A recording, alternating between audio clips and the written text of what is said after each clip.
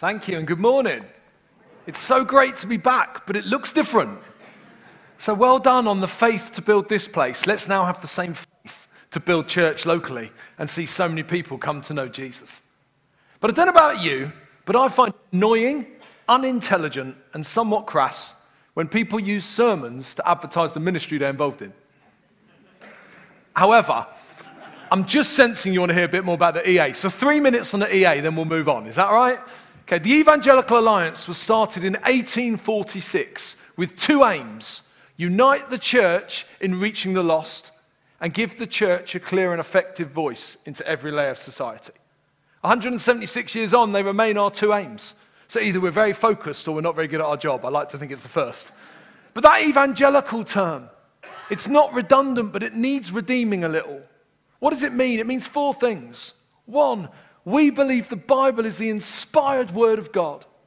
Stop changing scripture to baptize culture and start changing culture with the truth and the pages of the word of God. Secondly, we believe the death and resurrection of Jesus is the single most important thing in human history. Thirdly, we believe in the need for conversion. You don't come to faith by osmosis. You get on your knees and you meet your Savior. And fourthly, we believe in being active in the world, making the world more like the kingdom. That's why evangelicals led the abolition of the slave trade, provided education before anyone else. In recent times, they've come up with and delivered Christians Against Poverty, food banks, street pastors. And we've got a few more opportunities in front of us now.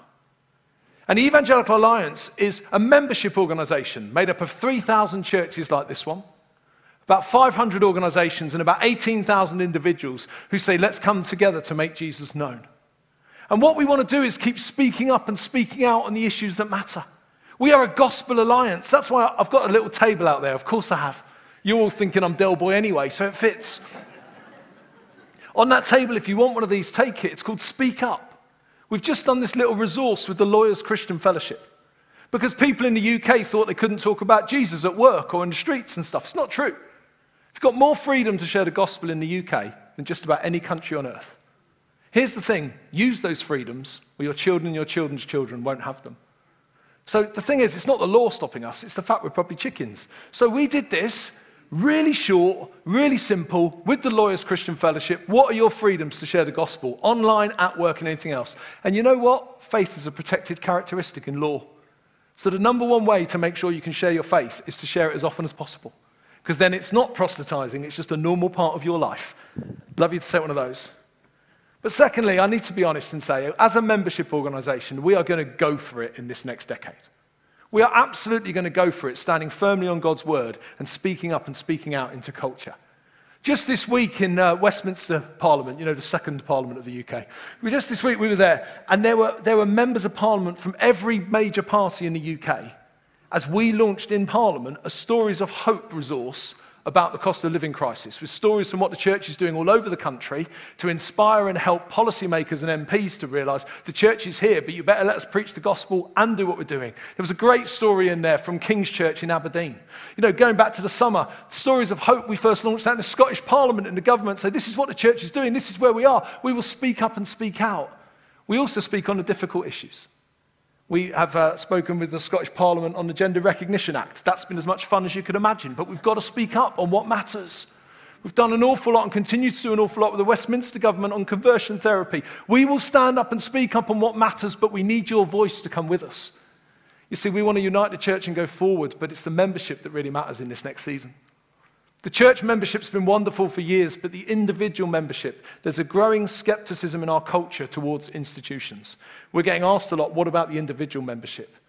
We need to get that to 50,000 to be in a serious place with the corridors of power. We're only at 18. So I unashamedly ask you, if you're not a personal member of the EA, would you consider becoming one? It's a cup of coffee a month. It's £3 a month to be a member of the EA. We're not going to write to you and ask you to put it up. It's not about money, it's about unity. And you can sign up as an individual or a couple. If you're married, don't even check with your spouse. Sign up as a couple. It counts as two when we're in the Scottish Parliament or the Westminster Parliament, or dare I say the Senate or Stormont if it ever regathers. But we would love you to consider standing with us, giving your name to what we're doing as we move forward. We've got to make Jesus known, but we've got to do it together, and there is power in togetherness. And if you do, I'll give you 3 presents. Why? I like you. Why else? Let me be honest. I'm giving the next decade of my life to being the leader of the Evangelical Alliance, seeking to unite the church to reach the lost and speak up and speak out on the issues that matter, whatever the price tag to me personally, I would do anything for you to stand with us. So if you need a kidney, see me afterwards. Anyway, the three gifts I will give you this morning are these. First, unleash the Acts Church today. My wife Anne and I wrote this. What does it mean to be the Acts Church, living in words, works, and wonders today? Secondly, as a thank you, 7 sessions on unity for individual or group study. How can we be united? The world might know hope. Hope is a name. His name is Jesus. And finally, if this doesn't swing it, I'm genuinely out of ideas. It's an EA keyring. Bear with me. This on the top is a fake detachable quid with our logo on. When you need a supermarket trolley, you'll be so grateful in this cashless society that you join the Evangelical Alliance. When you need a locker, happy days. All I ask is each time you use yours, would you pray the 3 things I genuinely pray each time I use mine? I pray that the church in this nation would be united in reaching the lost. I pray that the voice of the church in this nation would be heard effectively on every layer of society. And I pray that together in our day, we might make Jesus known. Let's pray, shall we? Lord, I pray you would forgive me for overselling in your house. But you know how pure the motive is, even if the method is interesting. But Lord, as we come to your word now, we invite you to speak. Lord, whether it's through me or in spite of me, we invite you to speak to your people this morning. And we do pray, Lord, that your church would be united. Lord, I pray that over the whole UK, but specifically this morning, I pray that your church in Scotland would be united in a way that draws people to you. We do pray that your church's voice would be heard. And we do pray we'd make you known. And we pray this morning you might show us some of how we might do that ourselves too. Amen. So if you've got a Bible, would you turn it on? We're going to go to John 20 and read a few verses from the resurrection. If it's any help, it's page 933 in my Bible. John 20, verse 11 says this. Now Mary stood outside the tomb crying. As she wept, she bent over to look into the tomb and saw 2 angels in white seated where Jesus' body had been, one at the head and the other at the foot. They asked her, "Woman, why are you crying?" "They've taken my Lord away," she said, "and I don't know where they've put him." At this, she turned around and saw Jesus standing there, but she did not realize it was Jesus. He asked her, "Woman, why are you crying? Who is it you're looking for?" Thinking he was the gardener, she said, "Sir, if you've carried him away, tell me where you've put him, and I will get him." Jesus said to her, "Mary." She turned toward him and cried out in Aramaic, "Rabboni," which means teacher. Jesus said, "Do not hold on to me, for I have not yet ascended to the Father. Go instead to my brothers and tell them, I am ascending to my Father and your Father, to my God and your God." Mary Magdalene went to the disciples with the news, "I've seen the Lord." And she told them he had said these things to her. Then verse 26. A week later, his disciples were in the house again, and Thomas was with them. Though the doors were locked, Jesus came and stood among them and said, "Peace be with you." Then he said to Thomas, "Put your finger here, see my hands. Reach out your hand and put it in my side. Stop doubting and believe."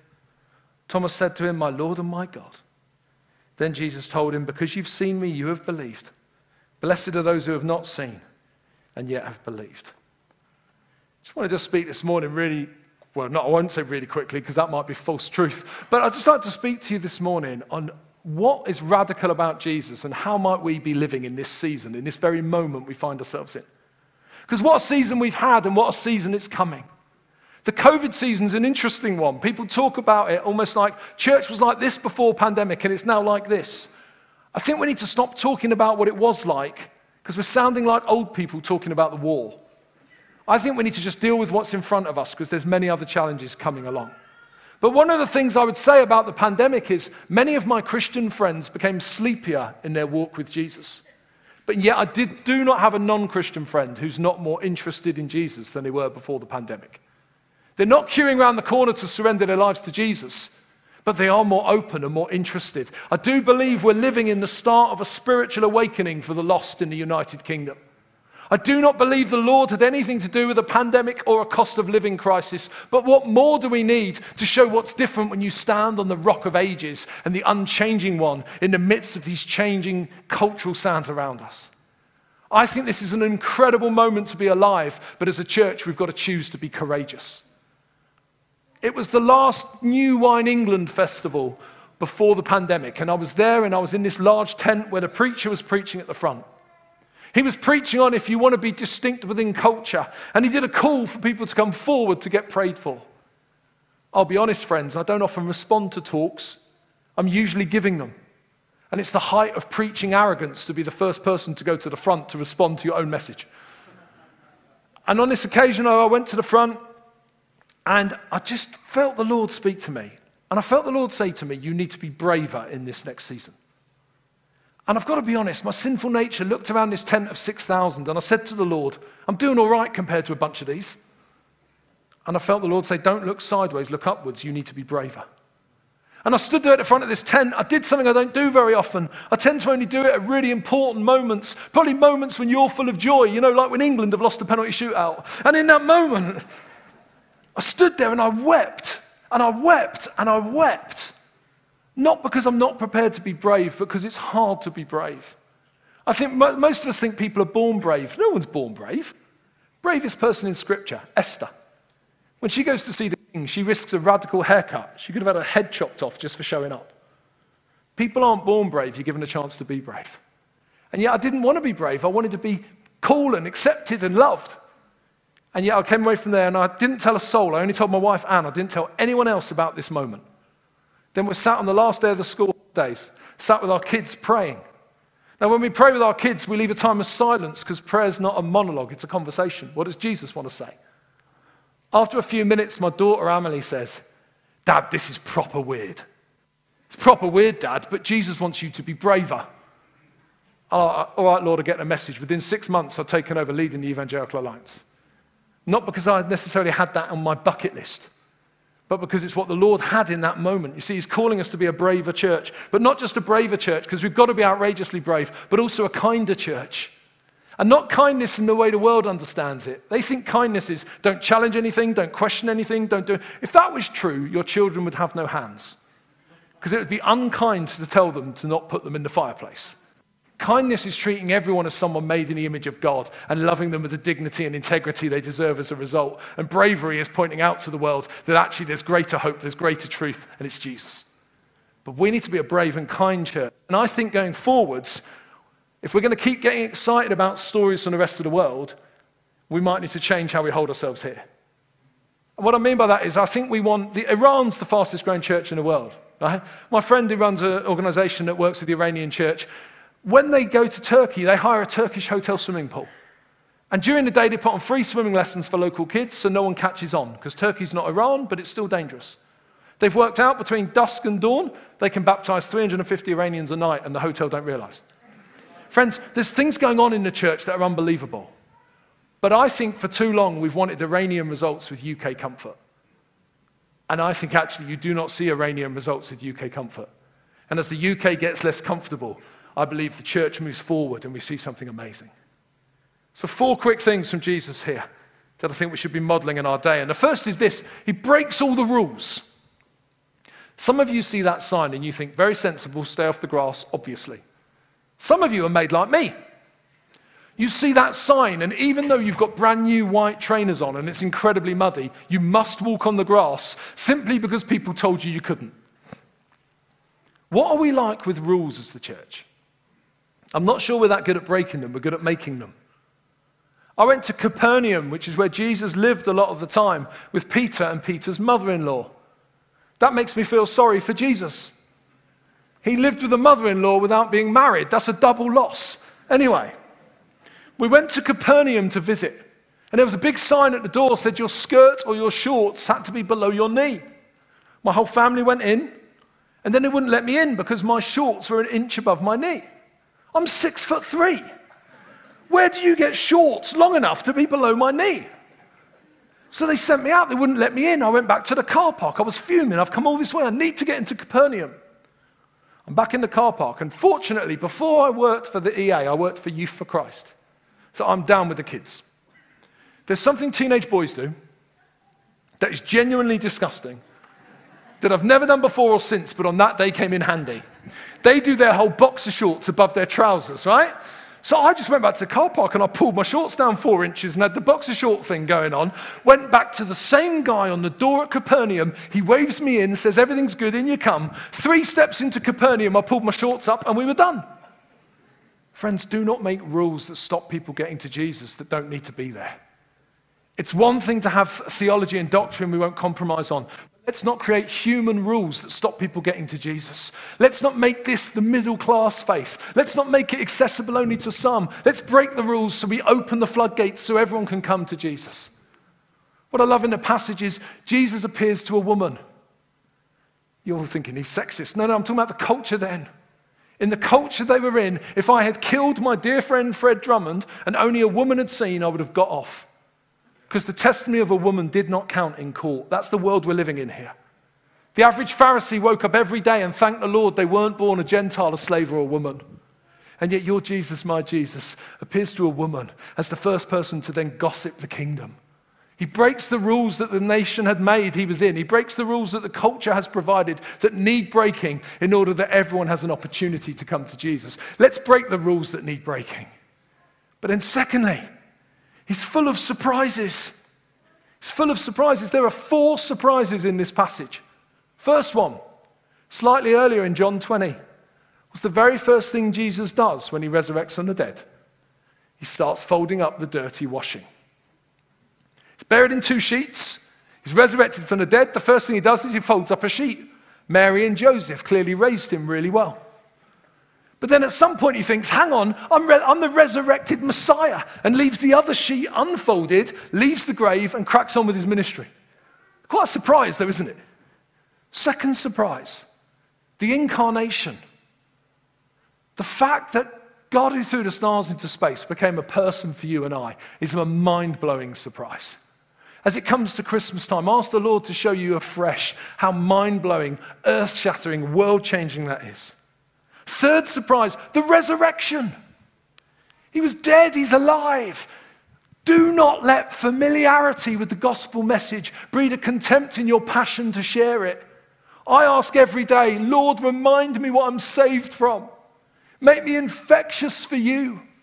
When I go to the airport later, Lord, help me bump into someone who needs to hear something of you. Make me like a new Christian. You know, the kind of person who hasn't realized you only talk about Jesus on Sunday morning when no one's listening. Make me dangerous for you. The resurrection is mind-blowing. The fact that this God who became a person for you and I grew into a man giving health to the sick, life to the dead, food to the hungry, died on a cross taking everything upon himself you've ever done, ever could do, ever might do, that you could be set free from your brokenness and know life in all its fullness now as well as forever. Sometimes we talk about eternal life all the time, and that's great, don't get me wrong, but I don't know how I get through tomorrow without Jesus. Life in all its fullness now too. They threw him in a grave. I've been to the garden tomb. Forgive me, Fred. It was designed more for someone Fred's size than mine. So if you go to the garden tomb, by the feet, they've dug out a bit to fit Jesus' body in because he's more like my height, I guess. I don't know why they did that. Now that I'm middle-aged, I know any home improvements are a sensible fiscal decision for the long term. Not for 3 nights when someone's not really there anyway. But you know what? If you go to the grave is empty because your Jesus, my Jesus, defeated death that we might know life. Isn't that brilliant? And I think as a church, we need to recapture our excitement about the surprise that is he was dead and now he's alive. I was asked on a radio interview recently, why are you so confident that this Jesus is real? I said, well, he kind of said he was going to die and rise again, and he did. I can't think of anything else that could possibly be more compelling than the fact that the God of the world gave his life for you and me, but the grave is empty because he is alive. But fourth surprise, he walks through a wall. How else does he get to the disciples? There's no wall broken, there's no window smashed, there's no door open. He walks through a wall. Even Marvel wouldn't put that in a film, it's too out there. But surprise, surprise, surprise. And I guess all I'd say to us is, isn't it time we started surprising people? I think people think they've got the measure of the church. They really haven't. Every non-Christian I meet who doesn't know a Christian has the completely wrong view of the church. Do you know the brilliant thing about that? It's so easy to warm them up. Because every view they've been given is so far away from what they meet in us that we start 3-0 up, not 3-0 down. And I think as a church, we need to start surprising people with our mercy, our love. One of the things I struggled with in the pandemic, there were a few, but one of them was Boris kept saying, you and your household. None of us need any more encouragement to just look after our own. I've been raising my kids telling them their whole life it's about extending our table, then the Prime Minister's telling them to shrink the table. I think in this season now we need to surprise people by extending our table, by extending what we do for people, by being more generous, by being more loving. The nation's going to face even more pain in the years ahead, but you know what? When you live from a different kingdom, you can surprise people by what you really care about, how generous you are, and what we stand on. Jesus breaks the rules. He's full of surprises. But thirdly, he's incredibly compassionate. He's incredibly compassionate. There's this moment where I'm like, how come Mary doesn't recognize Jesus? So I'm supposed to recognize him and hear his voice and I can't see him. He's there. How come she doesn't recognize him? And then you dig a bit deeper and you start realizing that she's facing this way, he's behind her. She's been crying for 3 days, so her eyes have gone a bit sort of foggy and fuzzy, like they do when you cry. Also, she's been grieving. She would definitely have had long hair. And this is a day before L'Oreal, because you're worth it, was invented. So her hair's best day was worse than your hair's worst day. So add to it, this isn't her hair's best day. She's been grieving for 3 days. So her hair's in its worst nick. It's all over her face. It's sticking to her face. She's got her fuzzy eyes. She's looking over her shoulder. And she just makes out a male figure. Until he calls her Mary. Almost certainly not. He almost certainly calls her Miriam. Miriam is Mary in Aramaic. Why would she reply with Rabboni if he hadn't spoken in Aramaic? Now here's the context to this. They're in Jerusalem. In Jerusalem, everyone speaks Hebrew. Hebrew was the language of the educated. In Jerusalem, no one would speak Aramaic. It was a more working class tongue from the Galilean region. You wouldn't speak Aramaic because it would make people think you were stupid. But Jesus is so safe in who he is that he calls her in a way that no one else in Jerusalem would speak Aramaic other than Jesus. He calls her in that way individually, and at that point she knows Rabboni, teacher. He meets her where she is in her need in a way that only she would understand. What an incredible moment of compassion. And it's that compassion we need to model to those around us. You see, the danger is we treat everyone how we think we want to be treated, when actually we're in a season where we need to treat people with the love and compassion they need in that moment. That saying's been going around a lot. We've all been through the same storm, but not the same boat. That's so true for the last season. It's so true of the next one. And Jesus treats people differently when they've been through the same thing. Look at Mary and Martha. Mary and Martha have the same DNA, having gone through exactly the same thing. One's overwhelmed in their mind, the other's overwhelmed in their heart. One's full of questions, the practical person. The other's full of emotions, just crying. Jesus treats them totally differently. To Mary, he cries. With Martha, he answers her questions. We need to find that compassion to treat people individually how they need to be treated in this season. But we also need to find it within the church. I think within the church, we need to have compassion for one another too. One of the bad bits of my job is I know all the rubbish of the church in the UK as well as the good. And you know what? A lot of the rubbish starts with something really small that just doesn't get dealt with. And I think as a church going into this new season, we need to just deal with stuff when it's small before it gets big. I've been married for 21 years this year. I got married when I was 3. And our wedding prep, I'll never forget it, they kept saying, never go to bed on an argument. Say sorry even when it's not your fault. I'm so experienced at this. Because for 21 years I've been saying sorry all the time, and it has rarely been my fault. But all joking aside, imagine if Trinity Church never went to bed on an argument. Even today, if there's something small you need to deal with it with someone else. Don't let it grow, because the enemy gets a foothold in our unity when there's disagreement between us and we don't deal with it. Just don't go to bed on an argument. Say sorry and it's not your fault. Let's have compassion to the lost, but also to one another. So Jesus breaks the rules. He's full of surprises. He's compassionate. And finally, he's incredibly faithful. In John 11:16, Thomas says, let us go with you that we might die with you. That's ironic, isn't it? That he then goes wandering off. But I do feel sorry for the disciples. According to the late John Stott, they were aged 15 to 22, so Jesus had a youth group. Can you imagine if your teenage years were written down in the most read book in human history? Makes you see it slightly differently, doesn't it? But Thomas goes wandering and misses out on Jesus visiting the disciples. Jesus is so faithful, he comes back for Thomas. Even in Thomas's unfaithfulness, Jesus comes back. Jesus is faithful time and time and time again. In Gethsemane, Jesus asks the Father 3 times to not go to the cross. But he's faithful to the Father's will, even when it's not what he wants. We are living in an unfaithful culture, and in this nation, we're called to be faithful to Jesus. We need to shut the back door of the church and remain followers of his the rest of our lives. We're living in a nation where people walk away from everything. Even some things that they didn't used to. I mean, the amount of my Christian leader friends that walking away even from a marriage or something else, it's incredible. When I was a kid, the most successful shop at the end of the road was the TV repair shop. You don't repair your TV now. Even if it's 4K HD, you throw it in the bin and get a new one. No one sticks anything. The only thing people stick at their whole life is their football team. And unless they picked Wimbledon, they got it wrong. Because Jesus supports Wimbledon.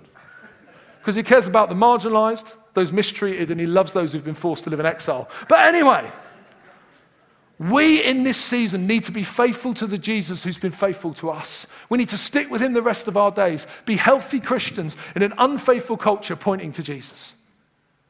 So I really believe that if we break the rules that say that this isn't for everyone and go after the least, the last, and the lost, if we surprise people with how we hold ourselves, if we are compassionate in the church and outside, and if we're faithful to Jesus, we could see something amazing. But now is the moment. I was asked to write the foreword to a book on evangelical church history, 1900 to 1950. It's a deep theological book. It was a real privilege to be asked. It was hard work to read. So I got Google Thesaurus out to understand the long words. But there was one bit that stuck with me. At the end of the Second World War, throughout the UK, church attendance was massively up for 18 months. People were desperate to meet the hope that was in the church. After 18 months, it went back down below pre-Second World War levels. The diagnosis in the book was the church spent the time getting themselves comfortable, okay, and happy again.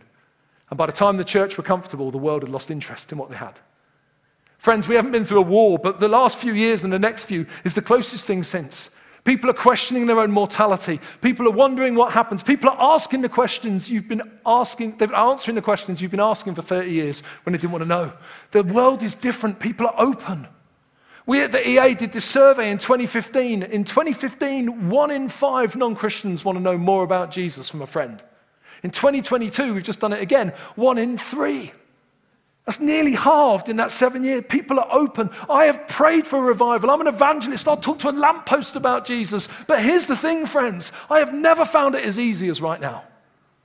The ground is so ripe for harvest. And if you don't like the evangelist word, let's use the witness one. But witnessing's a muscle. And every Christian is a witness or an imposter. So let's be witnesses, eh? And all it takes is building up those habits of witnessing. And then when it gets hard again, we won't even notice because we'll be used to talking about Jesus. 2 very quick examples, then we're finished. Don't worry, Ian, we're nearly done. 2 examples of how I know it's been easier. 1, I live in northwest London. I have to because I have to be near central London. But I live in northwest London, which means I pay too much for everything. Doesn't mean it's done well, just means it costs a lot. That includes my haircut. My haircut's not hard to do. It's not done well, it's just expensive. And so my view, I've gone to the same barber for 7 years. My view has been, you're going to charge me that to cut my hair. I am going to have a right go telling you about Jesus. For the first 6 years, I got absolutely nowhere. I sat there, and so much so, I was annoying him, so I just did it even more. But I'd sit there and just got nowhere at all. He was the furthest away from faith of anyone I knew. Then after the first lockdown, I went in for my haircut. He says this as I walk in, he says, I am so pleased to see you. I've never wanted to talk about God so much. We talked about the Lord for an hour and a half, then eventually he cut my hair. He's not come to Jesus, but I tell you something, he's on a journey. I had written him off as out of this. He's on a journey. Last time I was in, he talked about Judgment Day for an hour. It's like, it wouldn't be my choice, but if that's what we want to talk about, let's have a go. Friends, that prodigal you've given up on, that work friend you've tried before, this is ground zero. We go again. We dust ourselves down. We go again. This is not an inherited season. It's a new season. That's why forget what came before COVID. This is a new season, and it's going to get harder for people, and therefore the light of confidence in Jesus shines brighter. Now, don't get me wrong. We are fragile, but I don't trust anyone that doesn't walk with a limp. I'm more fragile than I've ever been. I know it's all relative, but if you don't walk with a limp, you're either delusional or you live in Disneyland. But I walk with a limp with Jesus, not without him. Can you imagine facing what we face without Jesus? So I'm going to limp towards the lost, aren't you? Then the second one, I was at a funeral. This guy comes towards me. He's about 25, really muscly, really strong, in incredible shape. As he walked towards me, it was like looking in a mirror. And he comes towards me and he starts having a go, because my wife Anne and I used to do this little program on TBN. He says, "Why have you and your wife stopped doing your TV program? My mum loved it. She's really cross with you that you've stopped. You must do some more." I said, "I'm really sorry, mate. We can't do everything." He said, "No, you've got to do some more. My mum is cross with you." I said, "I'm really sorry, mate. We can't do everything." He said, "Okay, let me tell you something. During the second lockdown, I got so bored that I watched 4 episodes of my mum. And I gave my life to Jesus." Now, let me explain. Because of Ofcom, you cannot do a gospel invitation on there. They weren't evangelistic shows. It was me and Anne talking about a Bible passage. The ground is easier right now. And my fear is that we miss it looking after ourselves when actually we should be looking out to those who don't have Jesus. I have prayed for revival for 20 years, and I am not saying it's here. But the circumstances that might make it possible might be under our nose. Let's not miss it, church. Let's go for it. Out on a limb for Jesus. So I guess just as a very simple response. When I was at school, every school report, apart from PE, I did well at that, every other school report said the same 3 words: could do better. Not should, just could. And I wonder if for some of us, in our witnessing, in our speaking of Jesus, in our talking on a Monday about what we've done at the weekend, in that space, for some of us, maybe we just could do better. And there is power in corporate witness. This church is called as a family to reach this area and beyond. And I just wonder if for some of you, you feel this one, do you know what? I just would love to do better. And I'd love to say to the Lord and to my brothers and sisters here, I'd love to do better. I'd love the Lord to help me. I'd love to have a load of friends cheering me on as well. And I'd love to believe that together we might really go for this community in the name of Jesus. Because do you know what? If you haven't got Jesus, what have you got? Absolutely everything we're told to depend on has failed in the last 2 years. And going forwards, hope has a name. His name is Jesus. I want to see people survive a cost of living crisis.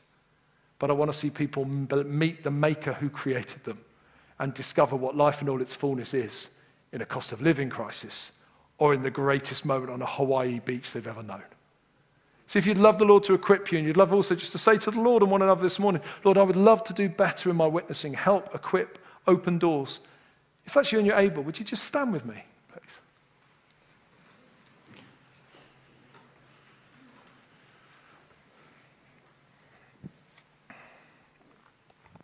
And I think I'm just going to pray a prayer of 2 halves, let's say. I'm going to invite Pastor Ian to pray the second half in a moment, because I'm not planning on being here next Sunday. I say not planning on it because the Lord can take me where he wants, but I'm not planning on being here next Sunday. So it'd be good for the leader of this space to also pray a bit of a commissioning prayer on us, because this is a moment of faith too, isn't it? There's no condemnation in this moment. It's not about what we haven't done. It's about what we could do. It's about what we're believing for something greater. So we say, Spirit of the living God, would you fall afresh on your people, we pray. Would you bring a confidence in your gospel that we might not naturally carry? Would you bring a conviction? Also, Lord, I pray for an open goal of an opportunity for everyone, so obvious, so gaping, they couldn't miss it even if they wanted to, that might bring confidence.